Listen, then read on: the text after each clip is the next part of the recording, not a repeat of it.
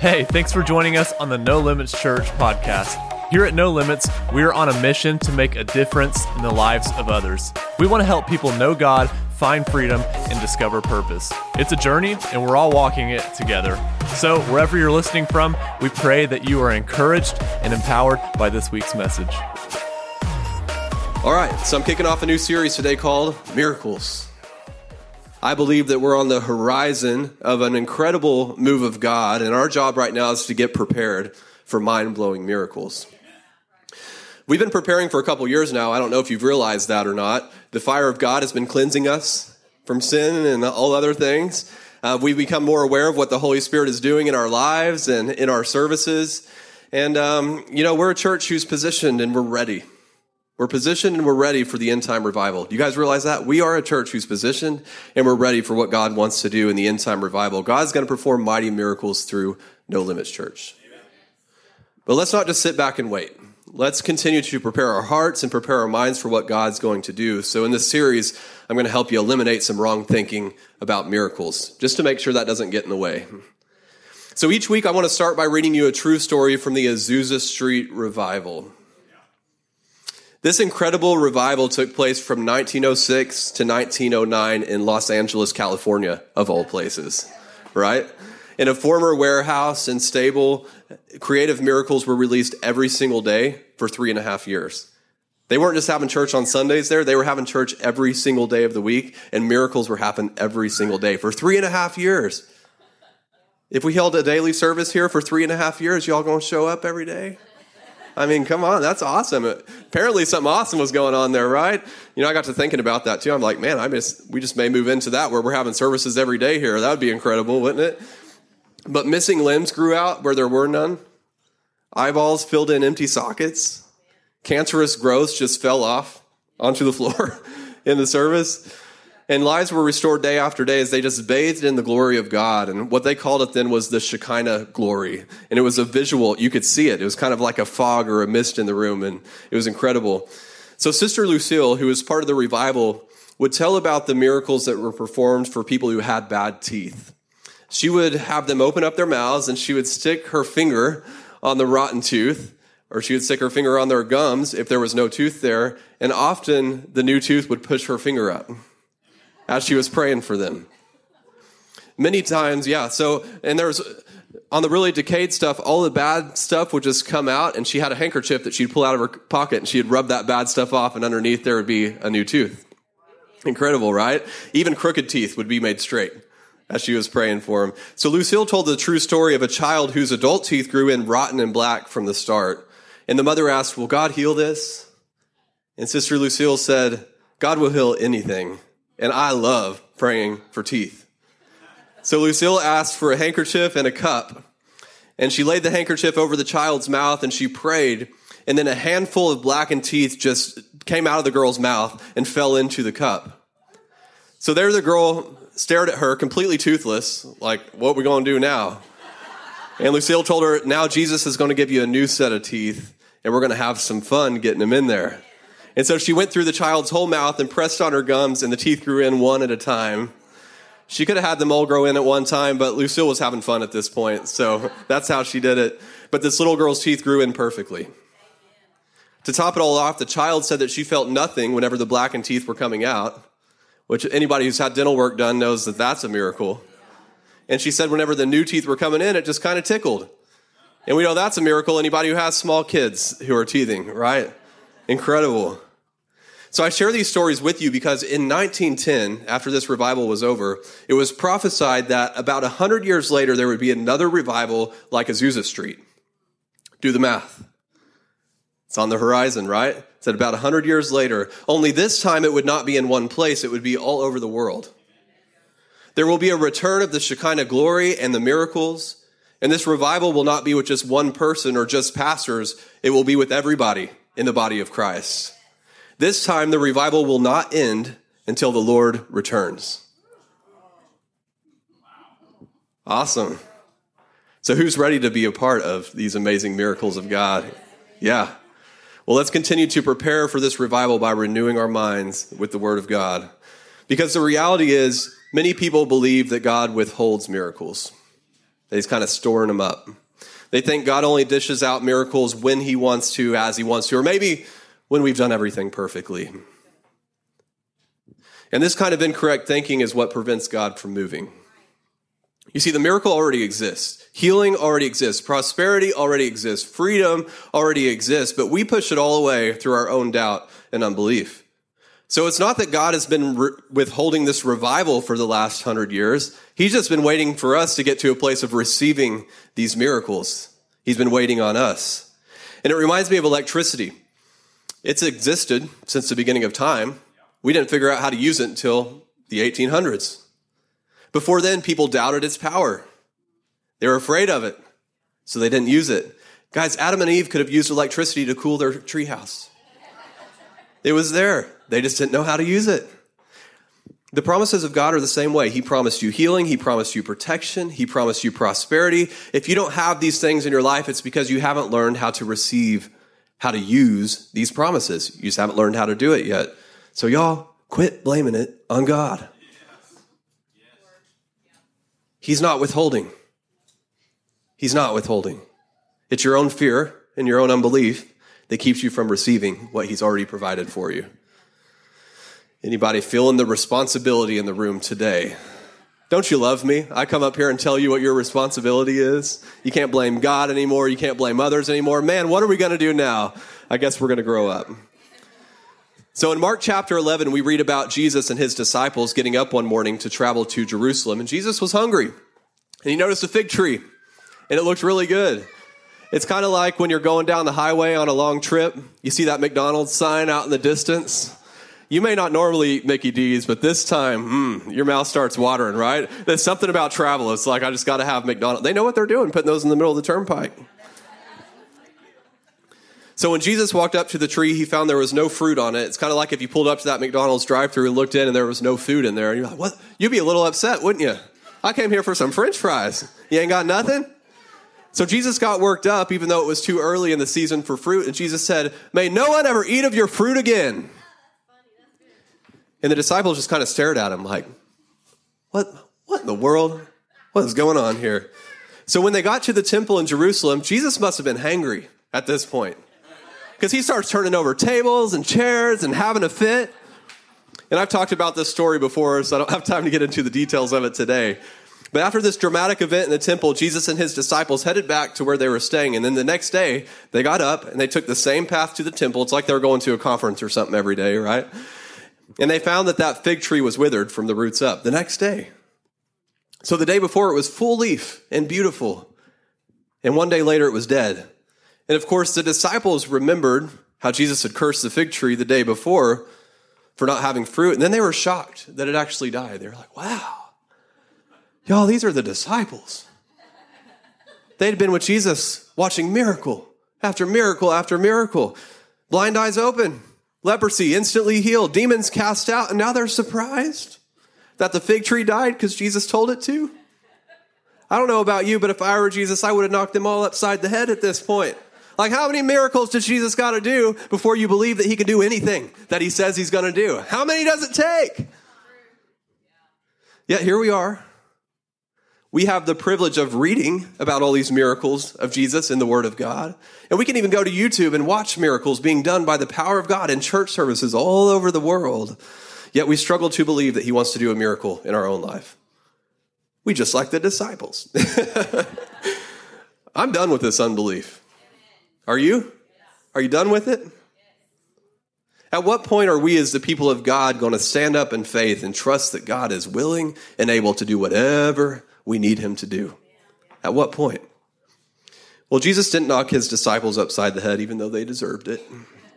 Instead, he corrected their wrong thinking, and he's going to do that for us today. Take a look. Jesus said, have faith in God. I tell you the truth. You can say to this mountain, may you be lifted up and thrown into the sea, and it'll happen. But you must really believe it'll happen and have no doubt in your heart. I tell you, you can pray for anything, and if you believe you received it, it'll be yours. But when you're praying, first forgive anyone you're holding a grudge against, so that your Father in heaven will forgive your sins too. In this short lesson from Jesus, he gives us 4 things that determine our ability to receive miracles from God. Number 1, have faith in God. Number 2, speak your faith. Number 3, remove the doubt. You can't have it around. Number 4, forgive others. So we're going to focus on one of these each week during this series, and I believe this will help position ourselves to be conduits for the miracles of God. So let's dive into this first one, have faith in God. And of the 4, this is probably the most obvious one, right? Of course, I got to have faith in God to receive miracles from God. But the question I'm going to answer today is, what is faith? What is it? We all agree that we should have faith in God, yet we don't all have faith in God. And how I know this is if we truly had faith in God, we wouldn't get worried when we experience symptoms in our body. We wouldn't worry when we lose our job. We wouldn't worry about anything because when you have faith in God, you know that no matter what it looks like or what it sounds like or what it feels like, God's going to come to the rescue each time. Did you notice how the COVID drama revealed that a majority of Christians are not living in faith? You either responded with fear or you responded with faith. And I'm not here to make you feel bad if you were one that responded with fear. I only bring this up so that you can recognize it and move on over to faith. Because living by faith is so much better than living by fear. You see, many people make fun of faith because of the people who ignore things in the name of faith, thinking that if they ignore it long enough, their miracle will show up. But that's not faith. Faith's not denial. It's not ignorance. Faith is substance. It's assurance. It's real. Let me show it to you in Hebrews 11:1. Now, faith is the substance of things hoped for, the evidence of things not seen. So in this scripture, we have 2 definitions of faith. Faith is substance, and faith is evidence. And if you just read over this quickly, you probably miss what it means by the word substance. So to help you understand, I looked up the original Greek word translated as substance. Anybody want to pronounce this for me? Hypostasis. That which has actual existence. Steadfastness of mind. Resolution. Confidence. Wow. So faith is knowing that whatever you're hoping for already exists. It's already there, and you've decided in your mind, that's how it's going to be. You're confident, and nothing's going to shake you. Let me sum it up this way. Faith is confidence in God's word. It's when you get to the point that you notice a symptom in your body, and your first thought is, trespasser, get out of here. And it doesn't matter how long it takes for the symptom to leave because you know that healing already exists in the spiritual realm and it will come to pass in the physical realm. It's when you get laid off from your job and your first thought is, all right, well, this means that God has something better for me. He's already provided all my needs and I look forward to seeing how he works it out this time. How do we get this kind of confidence in the word of God? The book of Romans has your answer. Romans 10:17. So then faith comes by hearing, and hearing by the word of God. Hearing, and hearing, and hearing, and hearing, and hearing. Notice it doesn't say reading. It says hearing. So if you've been reading your Bible silently, it's time to start reading it out loud so you can hear it. That's why it's so important for you to come to church as many Sundays as you can, because we're dedicated to helping you hear and hear and hear and hear and hear the word of God. But Sunday's not enough. If you want to be confident in the word of God, you have to hear the word of God every single day of your life. That's why Chris Wills is leading us through the New Testament in 90 days. And all it takes is about 5 minutes each day over the next 90 days, and you will have read through the entire New Testament. But now you know, don't just read it silently. Read it out loud so you can hear it. And I'll explain how you can be a part of that at the end of service today. But let me be honest with you. There's no excuse to not hear the word of God every day. There's no excuse. Here we are in 2022, and you can listen to an endless supply of preachers and teachers on YouTube. You can even have the Bible app read to you. It's time to stop making excuses. There are none. Make it a point to hear the word of God every day as if your life depended on it. Because if you want to live in the promises of God, it does depend on it. So Hebrews 11 shows us 2 things. First, faith is confidence in God's word. And here's the next one. Faith is evidence of things we can't see. This seems weird to a lot of people when we're talking about having faith in the promises of God. Well, that's weird. Yet everyone believes in things they can't see. Our Wi-Fi signal is all around you right now. You can't see it. And just because you're not connected to it doesn't mean it doesn't exist. You just don't see the evidence of it until you connect. There are TV signals all around us right now. The fake news is all over this room, and I rebuke it in the name of Jesus. But there's no evidence of it until you plug in a TV and adjust that little antenna to pick it up. But it's been there all along. God is broadcasting his power and his blessings 24/7. We can't see it, but it's all around us. And he's just waiting for us to tune in, to connect to what he wants to do. When we ask God for something and we don't see it immediately, most people start to question, God, are you here? Can you actually do this? Will you do this for me? They assume that because they haven't seen anything yet, it's not real. I heard Jesse Duplantis say this last night, that our biggest enemy is time when it comes to receiving the promises of God. Yeah. If it doesn't happen in our time, we give up. And when you give up, you stop it. It was on the way, and you sent the package returned. Man. We need to have more faith in God than we do in Wi-Fi. I'll tell you that. We know that anybody can access the internet if they just connect, but we're going to believe the lie that God's blessings are not for everyone? Ridiculous. That's ridiculous. We're not going to do that. There's a great illustration of this in 2 Kings chapter 6. The Syrians were at war with Israel, and over, the Syrians would gather their troops to create an ambush, trying to trap Israel. But every time, the prophet Elisha would tell the king of Israel exactly where the ambush was, and then Israel would go and attack the ambush, like surprise attack him. I mean, that's hilarious. This happened over and over again, so the Syrian king was starting to get upset. He's like, all right, who's leaking this information? And as he was trying to figure out the source, he found out that it was the prophet, that dang prophet Elisha. So the Syrians decided to attack him instead. They were going after Israel's army, but now they're going to go after this prophet. And in the middle of the night, the Syrian army went and surrounded this city where the prophet Elisha was staying. And here's what happened next. When the servant of the man of God got up early the next morning and went outside, there were troops, horses, and chariots everywhere. Oh, sir, what will we do now? When Elisha's servant saw the troops, he freaked out. And I mean, you probably would too, right? You get up early in the morning, you look out, and that's what you see. I mean, they were surrounded by warriors who were upset at Elisha for continuing to leak their plans. They were in trouble, but look at Elisha's response. Don't be afraid, Elisha told him, for there are more on our side than on theirs. That sounds great, doesn't it? But I bet he was sounding a bit crazy right now. These people weren't even ready for battle. They weren't warriors. They had just woken up. What do you guys look like after you just wake up? I mean, just imagine people stumbling out of their little huts, like, what's going on here? I mean, even you would think that he was just being hopeful at this point. He's just saying something that he hopes to come true. But that's not what Elisha was doing. He was actually speaking truth because he knew that there was an unseen army. The key to understanding this is to realize that there's another reality beyond our physical reality. But if all you pay attention to is your five senses, you're always going to struggle with faith. But if you open yourself to the spiritual realm, faith comes alive. It comes alive. And honestly, it's quite humorous that we even have a hard time with this because our physical world was created by the spiritual. Do we really think the spiritual realm just kind of disappeared after it created the physical world? No, it's very much still here.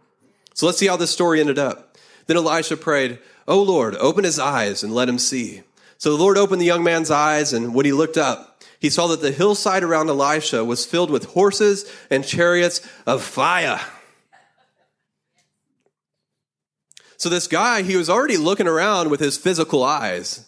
So it's not like this was some kind of physical healing where he was blind and now he can see. No, this was God opening his spiritual eyes so that he could see what was going on in the spiritual realm. Something similar happened to me one night when I was out on a walk. It was almost dark and I was trying to calm myself down after a long day so that I could go to sleep that night. I don't know, when you have 4 small kids, sometimes you just got to calm yourself down. I kind of have a joke with one of the neighbors. He sees me walk almost every day and he's like, "Unplugging for the day?" I was like, "Getting there." Getting there. But while I was walking, I was watching all the weird shadows that are caused by the street lights at dusk, and I started to pray, and I said out loud, I was like, God, it's kind of scary to walk out here at night. And immediately after that left my mouth, my spiritual eyes were opened, and I saw two massive angels walking with me on each side of me. And this is the first time I've ever experienced anything like this, but I know it's true because of this scripture, Psalm 91:11, for he will order his angels to protect you wherever you go. I didn't see these angels with my physical eyes. I saw them with my spiritual eyes, which is kind of like imagination, but it connects with your spirit. I mean, with human imagination, you know that what you're daydreaming about may or may not be true, or may not come true, but with your spiritual eyes, you see it with your mind, but you know here that it's real. And you know what's cool about this experience is whenever you have one of these experiences, you remember exactly where you were whenever it happened. I can tell you where I was in the neighborhood that this happened, looking at that white house that's in our neighborhood. One more thing I want you to notice about Elisha's servant is that when his spiritual eyes were opened, the Syrian army didn't disappear. It was still there. There was still a physical problem. It just wasn't scary anymore. True faith doesn't deny physical truth. It refuses to let physical truth dominate spiritual truth. There you go. True faith doesn't deny physical truth. It refuses to let physical truth dominate spiritual truth. I mean, how silly would it have been for this guy to still be afraid of the Syrian army after seeing what was taking place in the spiritual realm? When we only pay attention to our physical realm, our symptoms, the bills that need to be paid, our broken relationships, we cower down and we're just begging God, please show up and help me. But when we open our spiritual eyes, we see Jesus already defeated sickness. The windows of heaven are already open. They're pouring out blessings. God's already given me wisdom on how to nurture relationships. That's what moves you into faith. You got to open your spiritual eyes. So when you experience a symptom in your body, you don't act like it's not there. You simply respond with peace. Jesus already took care of this. I don't have to fear or spend hours on WebMD. Isn't that right, Summer? That'll move you right over into fear real quick. But I can rest knowing that this will not overtake me. Just like the scripture said, faith is evidence of things you cannot see. So to make this more clear, you could say that faith is the spiritual evidence of things you can't see physically. Faith is when you open your spiritual eyes and you see what's been done in the spiritual realm, and it's more powerful than what's currently taking place in the physical realm. This is about the point where some of y'all are probably thinking, Cade, this is not normal. This is weird. Well, you're right. It's not normal. But if you wanted normal, you wouldn't be here at church this morning, investing your time getting closer to God. So you might as well let go of what's normal, because you don't want it anyway. You don't want to live like that. The Apostle Paul explains this really well in 1 Corinthians 2:14. People who aren't spiritual can't receive these truths from God's Spirit. So if you refuse to open your spiritual eyes, you can't receive these truths. It all sounds foolish to them, and they can't understand it. For only those who are spiritual can understand what the Spirit means. So if you're struggling and you're thinking, all this is foolishness, all you have to do is ask God to open your spiritual eyes so that you can see. He wants you to understand this. You just got to stop being so stubborn. So let me make this practical. What does living a life of faith look like? Well, it really starts with understanding why this journey to faith is so important to pursue. Because Hebrews 11:6 tells us it's impossible to please God without faith. Anyone who wants to come to him must believe that God exists and that he rewards those who sincerely seek him. Faith is absolutely essential if you want to please God. You can't receive anything from God without faith. So let this motivate you to dive in and start living by faith, starting today. You can do this. I mean, if you can have faith that your text message will travel through the air and get to the other person's phone, you can have faith in God. I'm going to give you 4 ways to actively live by faith. Number 1, I will believe God even when I don't see it. When you get on a plane, the flight attendant goes through this long list of things that you got to do before the plane gets in the air. Isn't that great? It's pretty boring. So most people just put their headphones on and ignore it. Sam, that's you. Got your headphones on. But if this is your first time flying, you listening. What's they got to say? There's a point where they say, in the event of an emergency, oxygen mask will drop down. Place the mask securely on your face. Even though you don't see it, oxygen is flowing, and it is safe to breathe. And at this point, all the people new to flying get up out of their seat and yell, "You're telling me to trust in something I can't see? Get me off of this plane." No, that's not what they do. People simply think, okay, sounds great. Thanks for looking out for me. But when God asks you to believe him for things you can't see, you throw a fit. God, if you really loved me, you do this right now. How can you expect me to trust in healing when all I see is sickness? Gotcha. I caught myself. Man. You know, it's laughable how quick we are to believe a person who tells us to believe in something we can't see. But we put up great resistance when God tells us to believe in something we can't see. If you want to live a life of faith, then you have to decide that you're going to believe God even when you don't see it. Number 2, I will praise God even when I don't feel like it. This is called a sacrifice of praise. Because you got to take your feelings to the altar, kill them, and praise God anyway. Y'all, this is faith. When you choose to praise God, even though your circumstances suck, it's because you're living by faith and not by sight. You know God's going to come through, so you're going to praise him anyway, even though you're hurting. You praise him even when you don't see it. You praise him even when you don't understand it. God honors this kind of faith. And sometimes, y'all, we're only one sacrifice of praise away from seeing our miracle. It's right there. God already provided it. He's just waiting on us to receive it through faith. And praising when you don't feel like it pushes away all the unbelief. It pushes away all the doubt, and it moves you right into faith. Man, I hope somebody's getting this. We need to make a habit of praising God even when we don't feel like it. So I expect you to show up next Sunday during worship and be hyped. And the one after that, too. All right, here's the next one. Number 3, I will give to God even when it's inconvenient. Oh, maybe I should skip that one. Yeah, keep going. Growing up, my parents made me tithe on my birthday money. Not even kidding. No joke. And in case you don't know what the tithe is, it's a biblical principle where you give the first 10% of your income back to God through your church. So 10% of my birthday money, right off the top, had to go to the church. And you know, when you're a kid, you don't have a lot of money. So that 10% really messed up my plans for what I wanted to buy. But this practice carried into my adult life, mostly out of obligation, if I'm honest. And I remember writing that tithe check when Beth and I didn't even have a real grocery budget.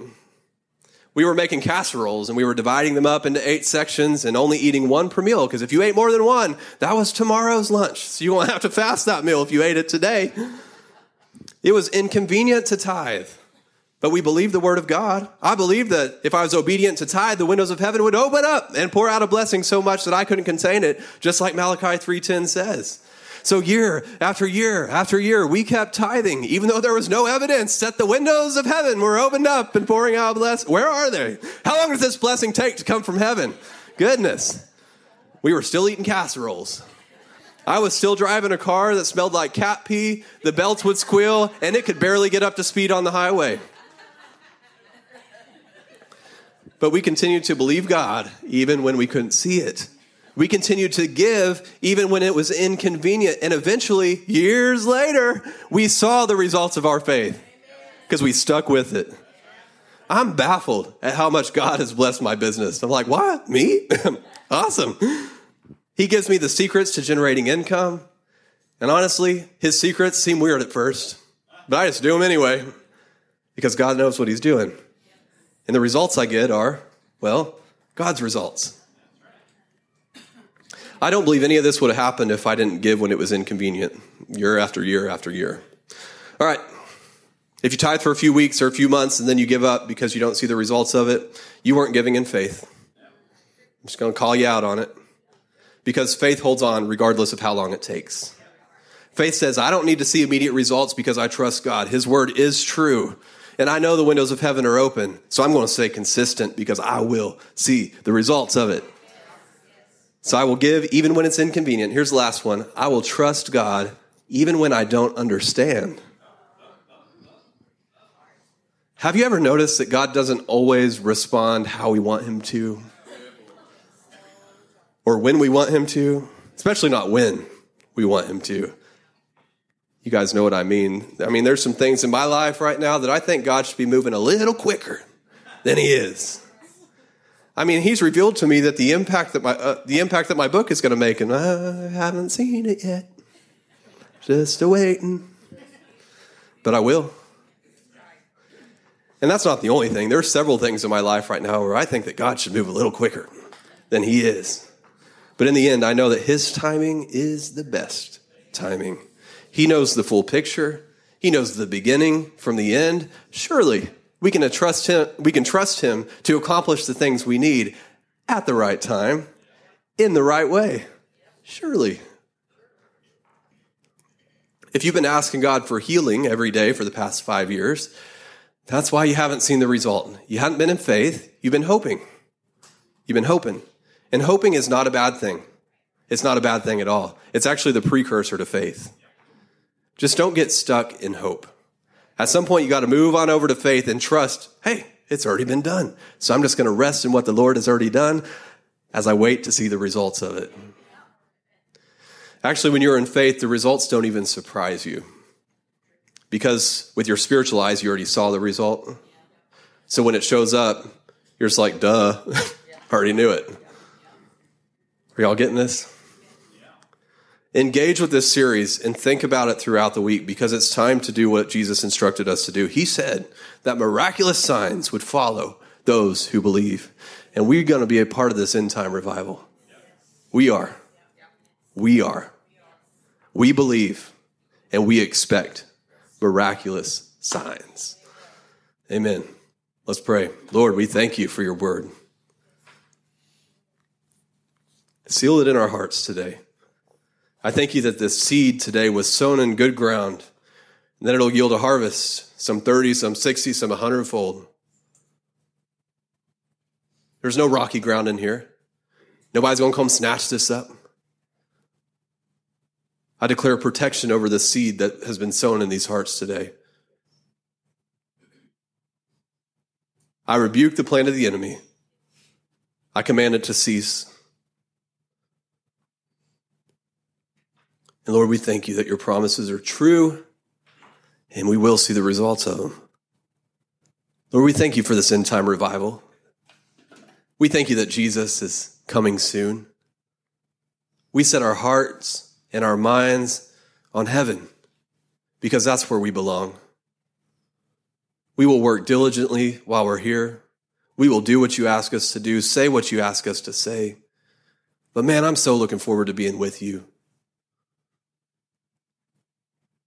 I'm so looking forward to eternity. And God, I ask you to equip us to take as many people with us as we can. You said the harvest is plentiful, but the laborers are few. But your laborers are right here in this room. God, we dedicate ourselves, we consecrate ourselves to be your laborers in this end time harvest. We will go out and we will bring in the harvest. Show us what that looks like. Show us what each specific assignment is. God, I ask you to reveal that to each person in this room.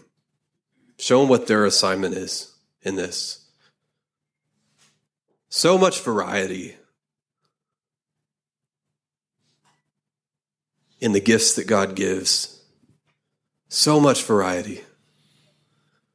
Don't doubt what he's telling you to do just because it doesn't look like the person sitting next to you. Just because it's not preaching or teaching or something like that. Don't doubt it. Just do what he asks you to do. Do what he put on your heart. Run after it with all diligence. And trust him to provide for it. He may have given you something that's really expensive. Trust him to provide for it. He owns this place. And don't hinder how he gets that provision to you, because it's probably going to come the way you least expect. Thank you so much for joining us, and a special thanks to those that give in to our ministry. It's because of your generous giving that we're able to lead people to Jesus and make a difference all around the world. If you're ready to give, head to your browser and type nolimits.fyi into the address bar. And if you were encouraged by this podcast, then hit that share button and pass it on so that others can be encouraged as well. Or you can even take a screenshot and share it on your social stories. Thanks again for listening. Now let's go make a difference.